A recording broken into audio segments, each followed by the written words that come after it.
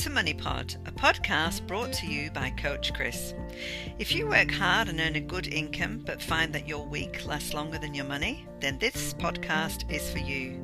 Or if you feel like you earn a reasonable income but you don't seem to be getting anywhere financially, this podcast is also for you. We will be talking about all things money, that very necessary part of life that so often tries to control us so that we end up living from pay to pay and abandon what we once dreamed of. I want to be able to help you take back control so that you decide where your money goes and you feel confident to step off the treadmill of earning and spending and step into a wide world of choices.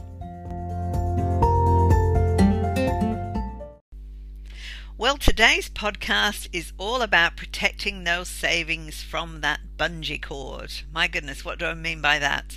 Well, have you ever experienced getting all excited and motivated about saving, and as soon as you get paid, you put some money away into your savings account, and then an unexpected expense comes along and you feel that you need to pull it back again? Don't be too hard on yourself. It's happened to all of us. But just like anything new that you embark on, it takes time to practice, and practice makes perfect. But what I don't want to see happen is that you'll fall prey to the habit of bungee cord saving. I call it that because it's just like a bungee cord being stretched to the max, furthest away from where it started, only to have it retract and end up back where it started. Some people get into the habit of putting money away for savings, fully knowing that they will take those savings back again before their next payday, and that's a bad habit to get into. So, before you fall victim to the old bungee cord saving, I thought I would help you along by giving you some tips to keep your savings in your savings account and growing so that you can have the great pleasure of affording the things that you want to save for.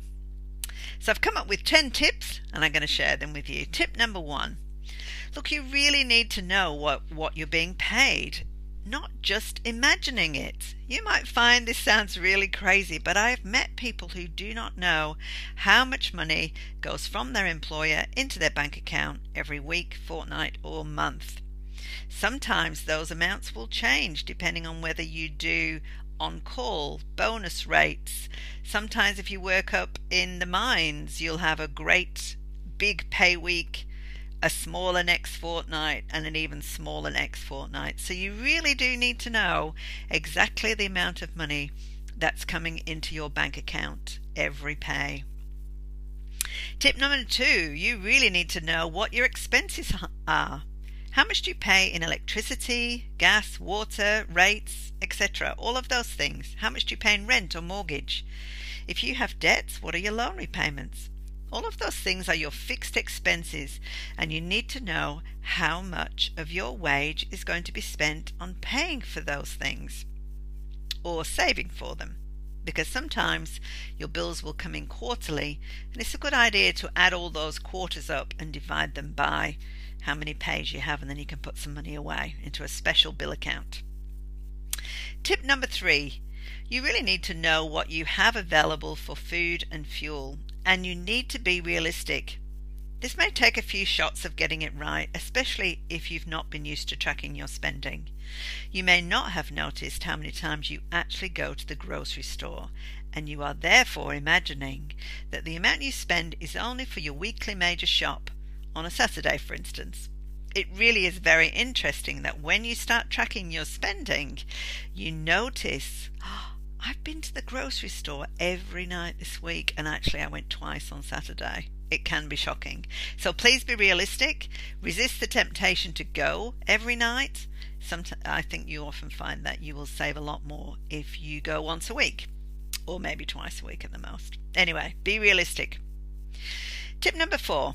After you have worked out all of that, you will see what you have available to save or to spend on lifestyle. And it's from this portion that I would suggest that you start saving.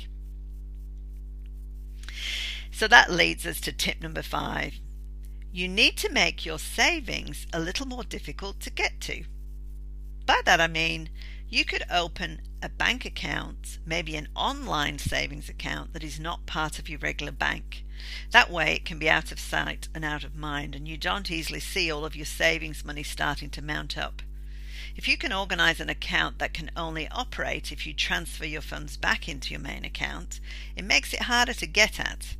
And so if you can have something where there's no direct transfers to different online retail outlets, or no ATM cards and no debit Visa cards attached to it, makes it a little bit more difficult to use. And that's a really great way of protecting your savings.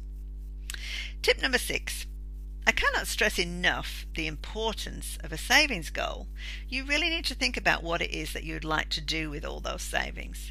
Start small, because if you start too big, it might feel like it takes too long to achieve anything. So start small, and as you achieve, you can start to make your goals bigger and bigger, or split your savings into short-term goals, which are smaller goals, and long-term goals, which are bigger. And as you reach them, you'll gain the momentum you need to keep going. Tip number 7. Consider having an amount sent directly to your chosen savings account before you get paid. Some of our pay officers will do that for you. In that way, you'll see it as a deduction and not part of your wage, so it never was available to spend in the first place. And you'll notice your savings add up very quickly that way. Tip number 8. If you feel that you would like to save more than you feel you can, consider negotiating things like your insurances.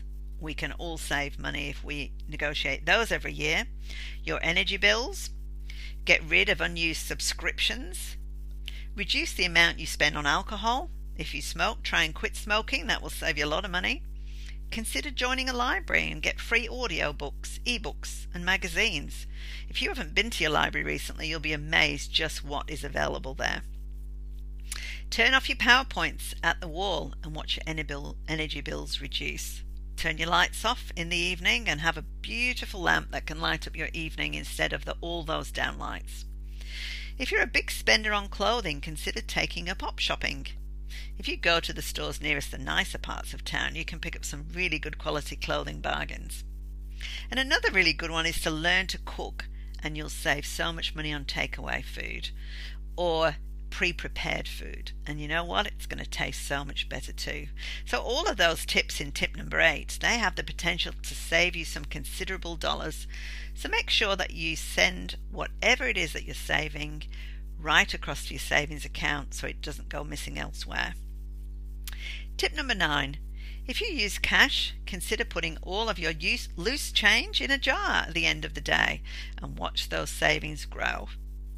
And tip number 10, consider having one of those bank accounts that round up your purchases. I don't know if you know that they actually exist, but they do. So let's say that you spend $26.99 on something. What the bank automatically do is that they would say, well, you've spent $30, and they would send $3.01 off to your savings account. You need to check that out, see whether your bank does it. It's a good one, that one. As you start thinking of ways to save, it will get easier. And as you see your savings grow, you'll start to get excited about being able to afford that new item of furniture, or that holiday, or that really great pair of designer shoes. Savings really is one way to gain control of your money. And as you do, it will empower you to do far more with it than you ever thought was possible. So why not get started today? Have a really good look at that. Have a look at those tips. If you can't remember them, just simply send me an email at podcast@coachchris.com.au and I'll send you out the list, and or listen to the podcast again, whichever. Look, I'd really love to hear your savings tips, because I'm sure you can think of far more than what I've just said. And so please leave a comment or write to me on Facebook or send me an email, whatever that is. But it's been really great to chat. I hope that I have inspired you, and I'll talk to you again real soon.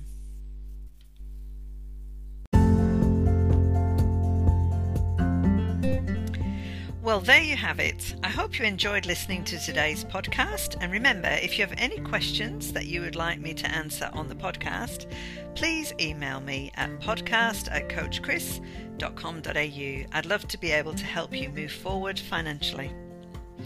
And of course, if after listening to this podcast you feel like you need one-on-one help from one of our personal financial coaches, then please visit us at coachchris.com.au. We would love to be able to connect you with the coach that is just right for you.